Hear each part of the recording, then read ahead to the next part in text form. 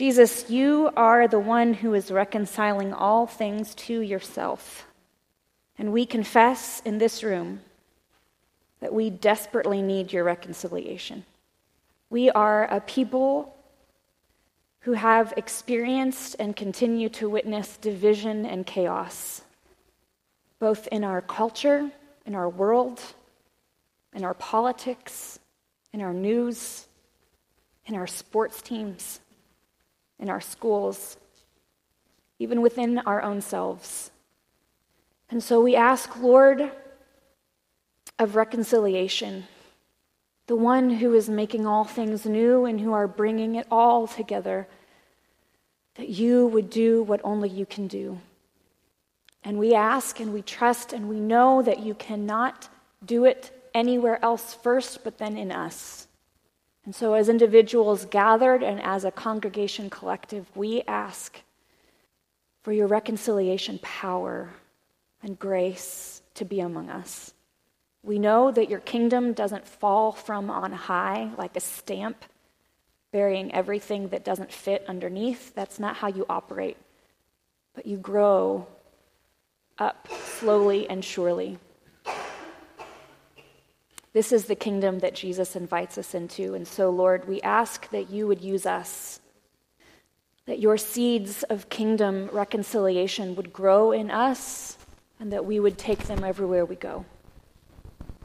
We ask for our sister, our pastor, our friend, Lena, as she comes to preach your word to us, that the fire within her own heart would leap into ours. We ask that we would see you and hear you and understand in ways that we haven't before, so that we can obey in ways that we haven't before. And we ask this in the name and spirit of Christ. Amen. Good evening. Is this working? How's my hair? I feel like it's all matted down. I got to my seat, and my husband Kendall's like, fix this here. And I said, this is the first time you've ever tried to fix my hair. I'm like, wow, you've paid so much attention tonight. Oh, thank you, Pastor Mikhail. Just the embodiment of love that has come from you and your husband Brent, and just the way that we have felt belonging here. I almost hesitated, and I thought I would say welcomed, but I had to go a little deeper with that. When we met with Pastor Chris and Holly several weeks ago, I left dinner, and I said to Pastor Chris, I said, I feel like 8th Street Church just fits. It just fits. It fits like an old coat that you put on, and you put your hand in the pocket, and there's that old tissue that's still sitting in there, right? And a couple of gum wrappers, maybe a few little miscellaneous items that you don't know why they're there, but you just know this is my coat. I know that was very touching to Chris and Holly. I wasn't trying to impress them. For you see, Kendall and I have been on a journey to find places and spaces that fit us. If you haven't noticed, I am brown, and my husband is not. This is one time I'm going to say I'm brown and he's not brown, instead of the other way around. We have lived in an intercultural marriage for a long time. We've known each other for 36 years. My journey is from Hinduism to Christ. His is from a rural community of a small town in Ohio, being a good Christian boy without having a relationship with Christ, a longing to know the world outside of that place of 2,000 people, and yet not being welcomed to actually go and explore the world, even with the longing to join the Peace Corps, which he wasn't even sure how he got that. He would lay up under the stars and just know that there was a world out there that he wanted to see. I like to over-romanticize it and say, yes, you were longing to meet me, but that's my version and I'm sticking to it. We don't have time tonight for me to give you the entire narrative of the journey, but tonight I do want to share with you just a few parts of it, intertwined in the passage that we are going to look at tonight. This passage is glorious, but isn't the entire Word of God glorious? But I do stand before you now in a place of healing, for I carried a lot of shame of being raised in a Hindu home. I thought that that was bad and wrong when I came into the understanding that Christianity was the way to go. I thought, how could I have worshipped many gods? What a tragic, pathetic little creature I was. And I tried so hard to overcome that shame. But then in Christ's love, he said, claim it as yours. It is your story. It is the story that I wrote on your heart. For you were born in India. Why would there be any reason that you would embody any other religion but the religion of India? You carry no shame, because you see, even though you may have been worshiping many gods, I was already coming to you with my pure and holy love for all of my people, everywhere, anywhere on this place called planet Earth. So, I am going to try to embody the cultural activities and behaviors that are part of 8th Street Church. I'm still having to read things. I still don't have all of the language yet or the behaviors. I confess that I turned to Mikhail the other day while we were having lunch and I said, can you do all the little things that are so unique that we love about 8th Street but that I don't know how to do yet? She said, I'll do whatever you want. I said, can you just introduce me and I'll preach? She said, yeah, but do you want to pray too? No. So, the message today is entitled, Courage, the Embodiment of Faith, Seared on the Anvil of Inclusive Love. That was the largest font I had. Now I have to put these on. Whew, my age is upon me. Can we move directly into the text, which will be Mark 7:24 through 37? And if you need a Bible, as we say at 8th Street Church, let us know now, and someone will bring you one to keep or to use this evening. How is that? But we will be reading from the text of Mark 7:24 through 37. And could we stand, if you are able, could we stand to read God's word together? Mark 7:24 through 37. The translation that I will be reading is from the New Living Translation. I believe that it will be up there, if I'm not mistaken. Then Jesus left Galilee and went north to the region of Tyre. He didn't want anyone to know which house he was staying in, but he couldn't keep it a secret. Right away, a woman who had heard about him came and fell at his feet. Her little girl was possessed by an evil spirit, and she begged him to cast out the demon from her daughter. Since she was a Gentile born in Syrian Phoenicia, Jesus told her, first I should feed the children, my own family, the Jews. It isn't right to take food from the children and throw it to the dogs. She replied, that's true, Lord, but even the dogs under the table are allowed to eat the scraps from the children's plates. Good answer, he said. Now go home, for the demon has left your daughter. And when she arrived home, she found her little girl lying quietly in bed, and the demon was gone. Then we move on. Jesus heals a deaf man. Jesus left Tyre and went up to Sidon before going back to the Sea of Galilee and the region of the 10 towns. A deaf man with a speech impediment was brought to him, and the people begged Jesus to lay his hands on the man to heal him. Jesus led him away from the crowd so they could be alone. He put his fingers into the man's ears, then spitting on his own fingers, he touched the man's tongue. Looking up to heaven, he sighed and said, Ephphatha, which means be opened. Instantly, the man could hear perfectly, and his tongue was freed, so he could speak plainly. Jesus told the crowd not to tell anyone, but the more he told them not to, the more they spread the news. They were completely amazed and said again and again, everything he does is wonderful. He even makes the deaf to hear and gives speech to those who cannot speak. May God bless his word today. You may be seated. Now, if it appears that I'm going to be racing furiously through this message, I also want you to know that there will be hesitations. For those of you that can look at my text, it has pen marks all over it. And so to the wonderful storyteller today, and I believe I might have missed her name, is it Hannah? To the brilliant storyteller, Hannah, you may go, but I'm going to go on and on about you. I was touched by the reality that I have found it very difficult to put words into writing, and I have pen marks all over this thing that I typed. So who knows? I will have to pause to read my own writing. But in the preceding gospel text of the passage that we just read, Jesus took to task the Pharisees and scribes for their ideas of purity and their judgment of those who did not conform to their standards of piety. So this was preceding the passage that we just read. Now, as if to prove his point, Jesus heads off into impure territory, the Gentile region of Tyre. Perhaps it is also true that after the encounters with the Pharisees, now just take yourself there, take a moment and just pause. Perhaps he was weary or even wanting to be left alone for a while, because the text indicates he didn't want anyone to know where he was staying. It seems that Jesus is exhausted and seeking some downtime as he entered into a house and did not want anyone to know he was there. Yet he could not escape notice.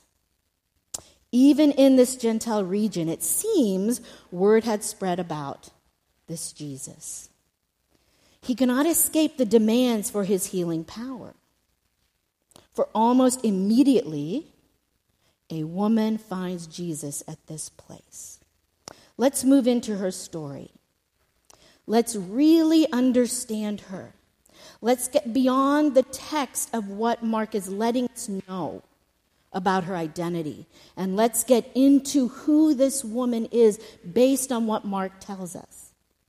The woman who approaches Jesus breaks through every traditional, cultural, and social barrier of the day that actually should prevent her from actually approaching Jesus. She is a Gentile of Syro-Phoenician origin. In other words, she is likely of Greek origin, implicitly impure, one who lives outside of the land of Israel and outside of the law of Moses. A descendant of the ancient enemies of Israel. Oh, wow. She is also a woman. I repeat, could I say anything worse? She is also a woman. Unaccompanied by a husband or a male relative. She initiates a conversation with a strange man. Another taboo transgressed. On top of all this, friends, her daughter is possessed by a demon. Although we are not told exactly how the demon affected her daughter, we can probably guess from other stories about demon-possessed people, or I like to say people who are demon-possessed, that it made her act in bizarre and antisocial ways. This woman and her daughter were not the kind of family most people would likely invite to dinner, let alone even move towards her. Certainly ridiculed and excluded. Any way you look at it, this woman is an outsider. An outsider. I, too, was perceived as an outsider. Will you walk through this small part of my story with me? Would you, as Mikhail said, lean in? That's so beautiful, such a beautiful image. Will you lean into this? I, too, was perceived as an outsider. An Indo-Aryan brown woman, a daughter of Indian immigrants who came into this country, a country still unreconciled on identity for black and brown skin, for ethnicities that can belong and not belong, for gender bias that was acted upon with normalcy and a rightness. My parents came at a time in this country where the words accessible meant nothing for persons with disabilities, or special learning needs, or poverty isolation, or class systems that were reflected in the neighborhoods and schools and businesses. My parents came at a time of civil unrest and racial turmoil, a time of the civil rights movement and the space race movement. A suggestion, perhaps even, do I dare say out loud amongst friends, a time when America was defined as distinctly a Christian nation, when it was truly great and yet in isolation. And yet brown, Indian, Hindu, poor immigrants like my parents saw it as an open place for opportunity and freedom. What a contrast to behold. I was born to those sojourners, alone and unfamiliar, who came with my sister who was born in India. I was born in the USA. I'm proud to say, as I have moved to Oklahoma, I was born not in Oklahoma, but close by in the great state of Texas. Thought I'd throw that in. Houston, Texas. Keep tracking my friends here. Followed, after I was born in 1961, you can do the math. I'm not ashamed. I'm 57. This is when you gasp in shock. Not because I should be older, but, oh boy, doesn't she look better that young. Okay. My dad came to study at Rice University in Houston, Texas. He came for the space race program. For those of you that could maybe be old enough to remember, we were a country, the United States, looking for great minds all over the world. We wanted to beat the Russians to the moon. He received a scholarship for his great mathematical mind. The cultural strain for life here was unbearable at times, and it was often thought we would finally just go back to India. My dad found the cultural dissonance hard, and belonging for a family was painful. Indian accents, color of skin, poor social class, and then there was the inherent ways of abusive cultural patterns in my own father's life, and the worship of idol statues that made our home into a conditional space of harm and confusion. As many immigrant families did, we spent many of my formative years back and forth across the ocean between countries, living in the USA and living in India. It was when I entered the 5th grade that we decided to stay in the USA. As an immigrant family, my parents wanted us to belong. Why wouldn't they? We were encouraged to be as American as we could, at least outside our house. We could not know how to not be Indian, but that's all we thought about. I stopped speaking Hindi, only English. Even after decades, my Hindi has lost fluency. I grew up removing my accent as well. I grew up ashamed of the layers of my identity.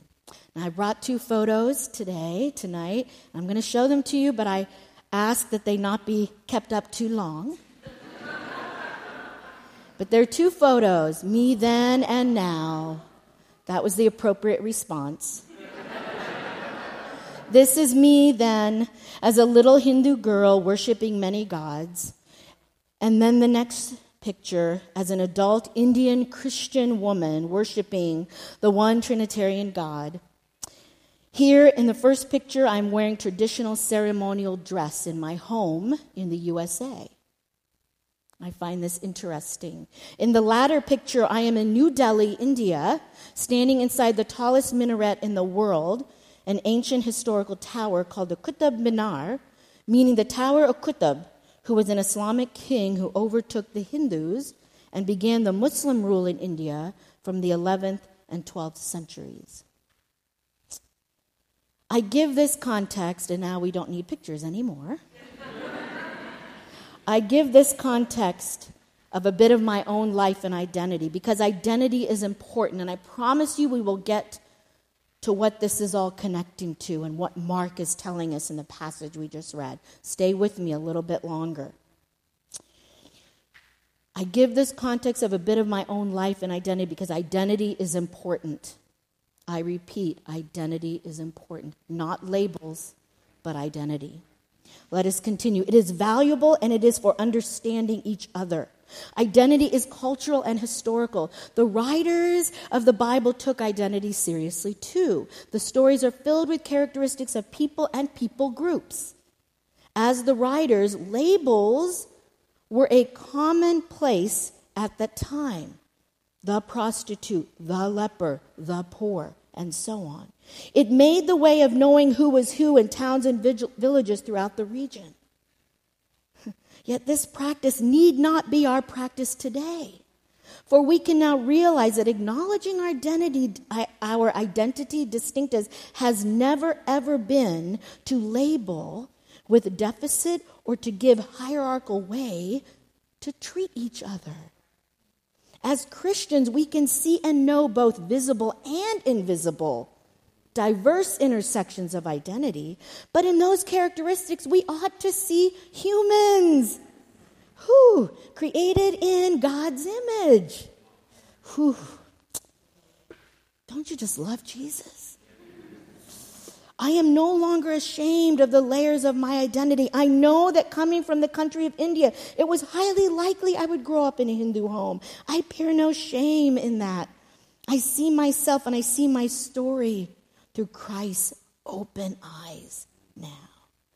In this distinctive way, Mark, returning to our passage now, wants to identify the person and persons in this human storyline.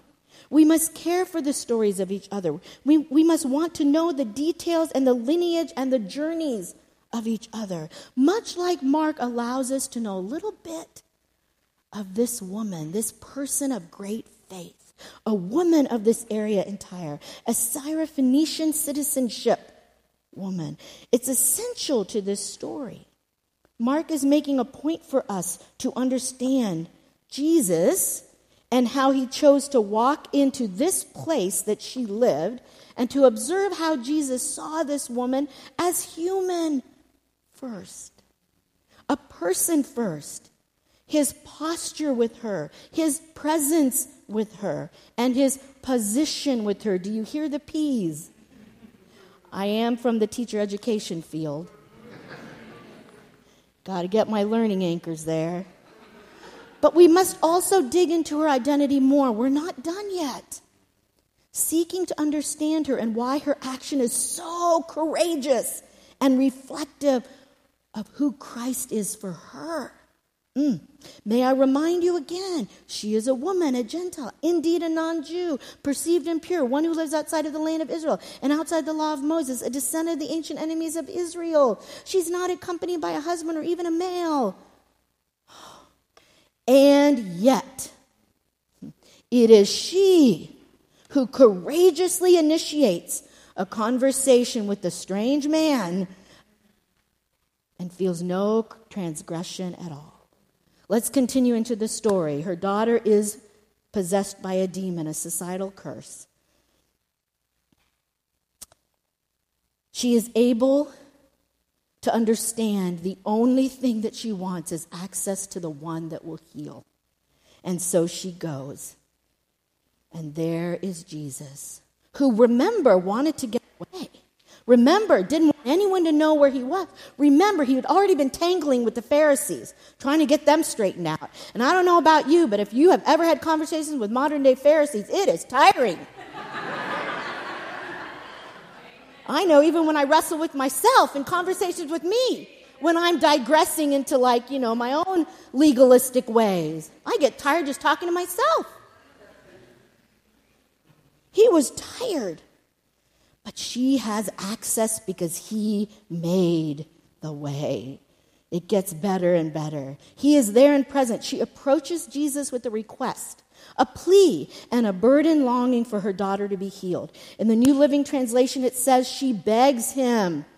This is more of a plea and an assertion that he can indeed heal even her daughter without a thought to her identity or her value assessed in that day. She believed in the healing power of Jesus Christ that transcended bias and prejudice and discrimination. She said, this is the one who heals and saves all. I'm in. And she went. This is so good. I'm getting excited just for myself. And there she went. He sees the person first and receives her with accessibility, only assuring her she is a human to value, to access being available to her inclusively, not exclusively. Now, if you want to draw your eyes back to the passage, there is this section of when he responds to her. Now, my friends, if when you saw his response that bugged you, that is a good sign, because his response should bother you. It should be like, wait, this isn't the Jesus I know. Wait, he sounds really hostile and harsh. Let's continue.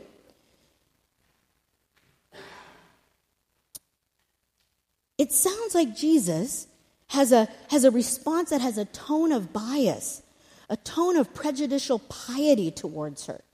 How could that be? Typically, when we hear Jesus speaking with irritation, it is at the Pharisees and religious leaders in their hypocritical ways, but not those on the margins, not his voice to humans coming towards them for salvation. His voice has compassion. Full, abundant compassion, steeped in grace and truth. How can this be? But yet, think about this. When the woman falls at his feet and begs him to heal her daughter, Jesus tells her, first I should feed the children of my own family, the Jews. It isn't right to take food from the children and throw it to the dogs. The children in this statement are the children of Israel. The little dogs, Canaria, are understood to be all other peoples. In actuality, Jesus' response is harsh. How could he say that? How could he be saying, no, I will feed who I want to feed first, and then we'll get to you. Down the hierarchical line. No. And when you hear something that confounds you and you know something's not right in your spirit, this isn't the right, I'm landing at the wrong place on this, start digging and find out why. Because you know God, you know God's voice, you know the Trinitarian God, you know how Christ speaks.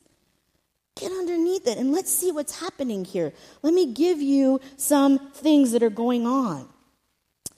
There are some scholars who have asserted with pattern analysis that Jesus was speaking in a way to reflect the irony of how the religious leaders would have sounded if she had approached them with her plea. Ooh, it's starting to make sense now. Some say he appears to be quoting a bit of Jewish folk wisdom. Yet that doesn't lessen the sting. Some people have proposed, scholars have proposed, that Jesus is testing the woman to tease out her affirmation of faith and giving her the confidence of her own intelligence and wisdom. He is acknowledging, I know you know better. Evoking a reverse psychology, if you will, so to speak, so she can come to the truth by hearing the ridiculousness of not offering her daughter healing because of her identity and standing in that culture and society, perhaps even the absurdity of how she is seen and treated by others. Jesus is being very pointed. He is a smart and wise Savior. It is thought that in this way, Jesus is compelling her into knowing that those perceptions that she has been heaped and steeped in, they are lies. They are lies. I have experienced this voice of Jesus in my life. For some reason, this is how Jesus has consistently come to me. Probably because I have always doubted myself. Even today, my friends, I am sometimes always again that little 5-year-old Indian girl. But I've experienced this voice from him, pushing me to know that I know much and I can rightly divide truth. And when I hear about injustices, oppressive actions, biases, or prejudices that are laced in some sort of asserted truth, I discern that they are not the truth of God's inclusive way of love. But however Christ speaks to you to illuminate truth and justice and equity and love, don't miss this here. It is nonetheless an unusual encounter and yet powerful to grasp. While we cannot know exactly what Jesus was thinking, it is clear that when approached by the Syrophoenician woman, Jesus' immediate response is to appeal to something that he wants us to understand. It may seem limiting, but God's love is not limiting. So, hear the courage for her to remain before the one who heals and had been healing all over the land, miracles known from the previous places he was coming from. When this tenacious mother, I repeat mother for the wonderful mothers in this room tonight, tenacious mothers, she comes back at him with this clever response.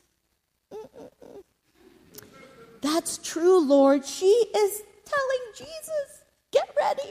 That's true, Lord, but even the dogs under the table are allowed to eat the scraps from the children's plates. Whew. So wise, so smart, so brave, so courageous. And what does Jesus say? Good answer, he said.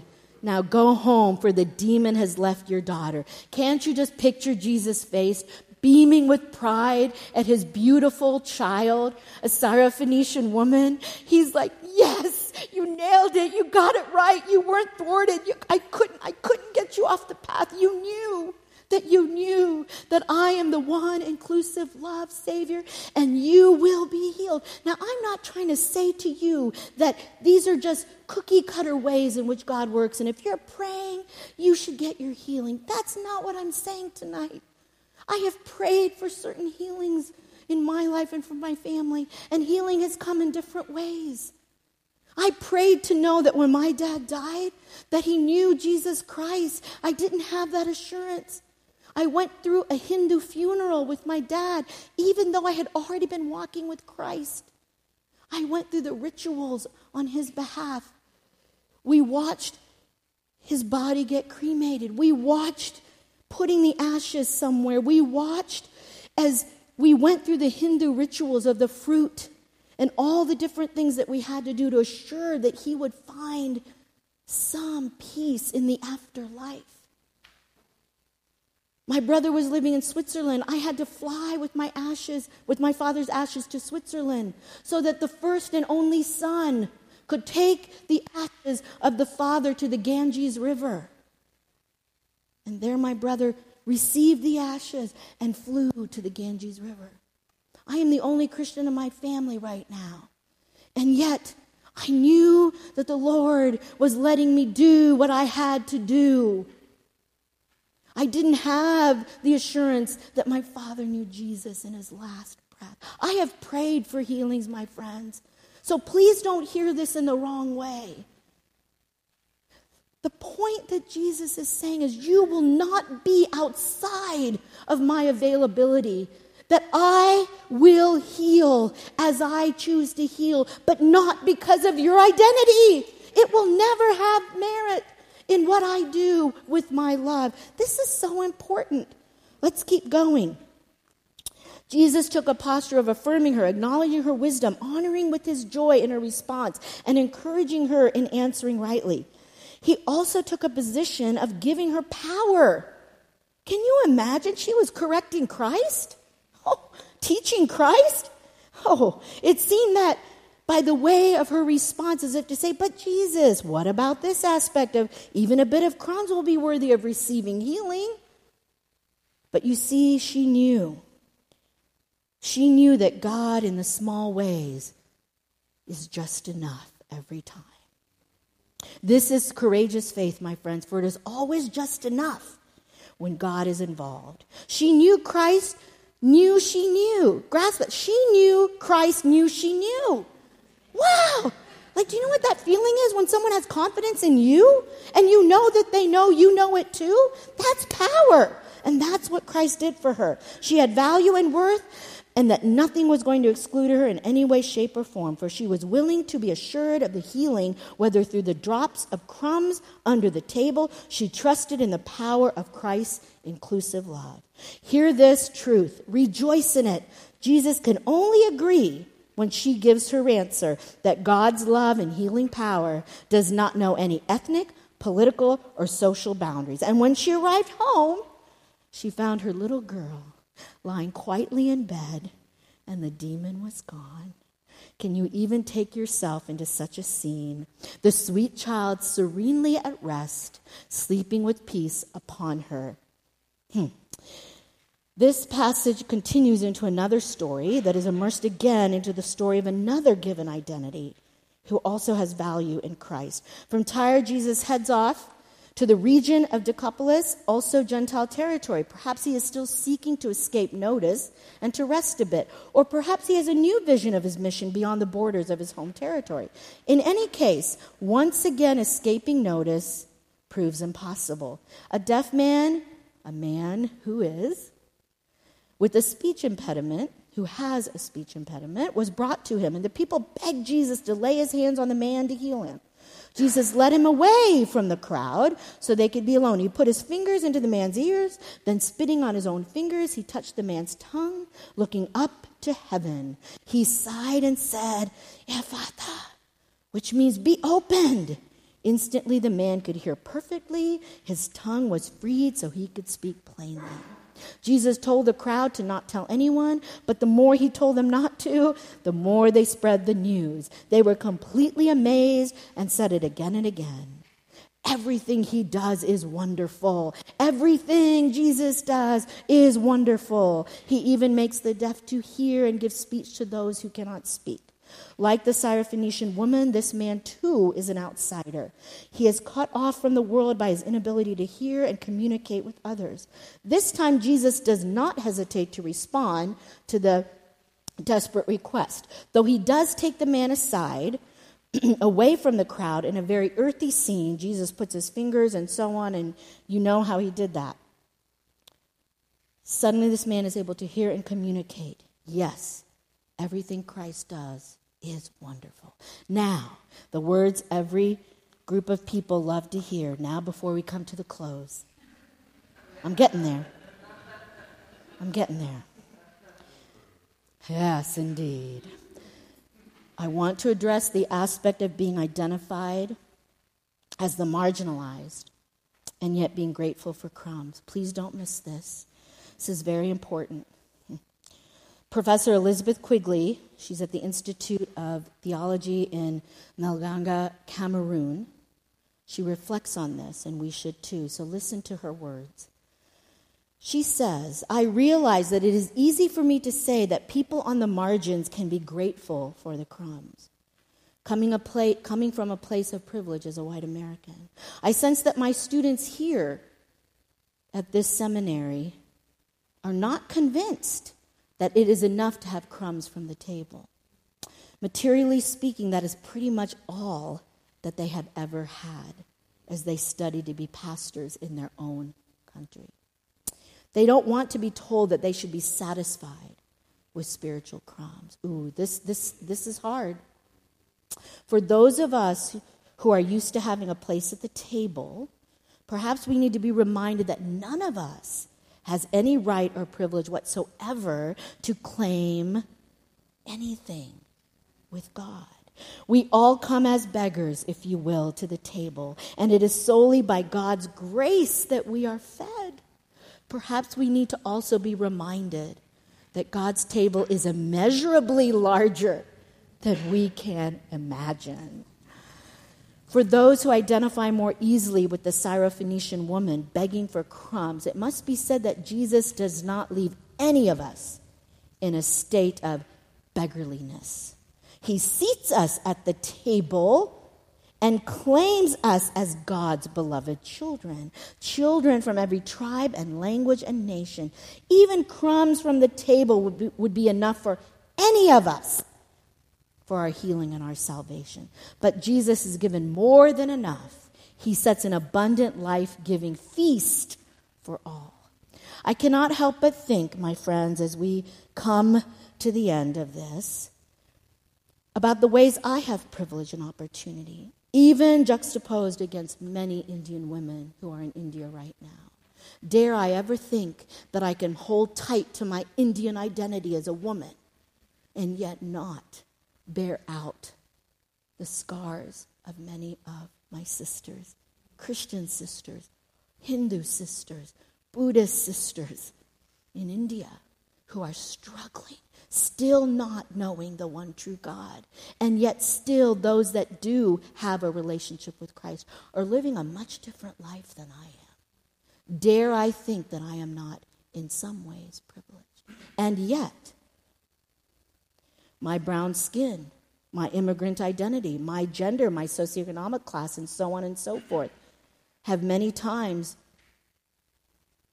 brought oppression and bias and prejudice and harm to my identity.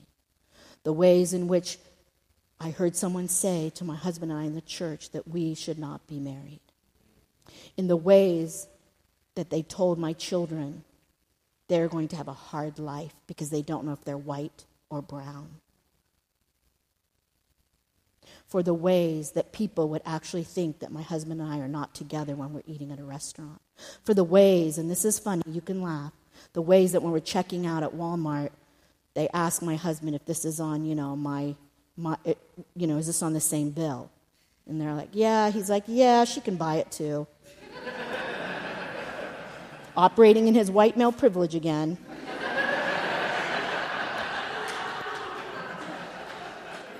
God forgive me. Okay.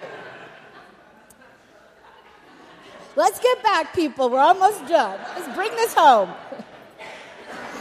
We ought to think about the aspects of our identity, your identity. Who are the people groups that you identify with? What is your ethnic identity?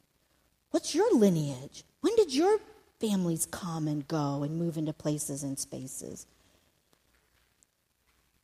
Not just individual identity, but people group identity. What labels do we carry and others carry? It matters a great deal if we are to be the ones that truly embody the ministry of reconciliation. Like Jesus and as his disciples, we are continually called to a larger vision of mission, one that aims to embrace the outsider, lest we ever be the outsider ourselves. Dare we ever think that we'll always be the insider? Somewhere, somehow, we all are on the outside because it's always been God and his created beings. Always. It's always been God and we. Always. What is our view of a person or a people? What is our posture, our presence, and our position with others and each other? Can we reflect on these stories in light of the recent resurgence of what's going on around us and in us and through us in our own world? Nationalism, racism, xenophobia, Western cultural norms, forsaking different cultures, ideologies often promoted by us, the very ones who walk with Christ, and yet totally antithetical to the gospel.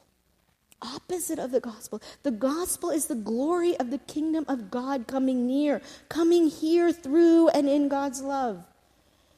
And so you'll read about this in your weekly practice, but I want to point out this woman to you, Pandita Ramabai of India. She lived from 1858 to 1920, and she said this, which so perfectly embodies the Syrophoenician woman in Jesus. People must not only hear about the kingdom of God, but must see it in actual operation, on a small scale perhaps, and yes, and in imperfect form, but a real demonstration nonetheless. Pandita has inspired and influenced my growth as a Christian and my understanding. I carry her life work in me. She was a social reformer, a champion for the emancipation of women, and a pioneer of education in her home in India. Women, children must go to school, she said. Must go to school. She was raised Hindu. She began following Christ after reading the story of Jesus' encounter of the Samaritan woman in John 4. And she said this, I realized that no one but he could transform and uplift the downtrodden women of India.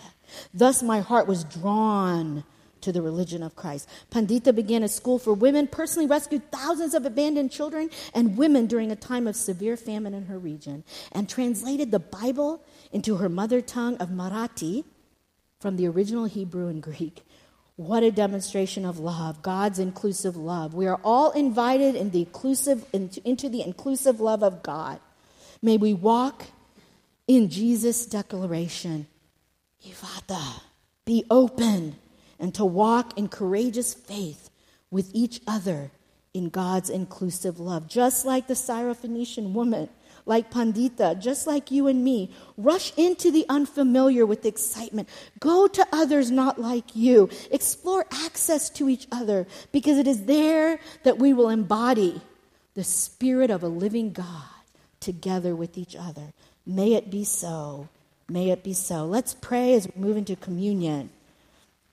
Father God, as we seal your word today, we do not do so with a complete period at the end of that. It is simply a and then what. And so as we leave this time of learning and growing together, may we be ever assured that there is nothing in our identities that keeps you from us, and that we can go boldly towards you with access, and that you will respond to us in ways that we will know that we belong, and you long for us to come into salvation and belong into your love.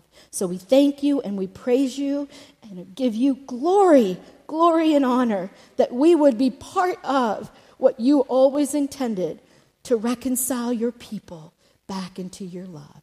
So we ask all these things in Jesus' name. Amen and amen. I don't know that there could be a better invitation to the table of Christ. That we have been given full access to sit together. And so in just a moment, as our servers are preparing, I'll invite you to come forward, move to the left side of your row, and then come down to one of the servers and return back on the right-hand side. When you come, would you come with your hands cupped, ready to receive the bread that will be placed in your hands, and then dip it into the juice? And you'll hear the servers saying some words to you. Listen carefully to them. We receive this good gift. It is not that we take it. And so receive with a very, very full and glad heart. And know that because this table has been open wide, it is not a Nazarene table. It is not an 8th Street members only table. It's not a white table or a brown table or a black table or any other labeled kind of table. This is the table of Jesus Christ.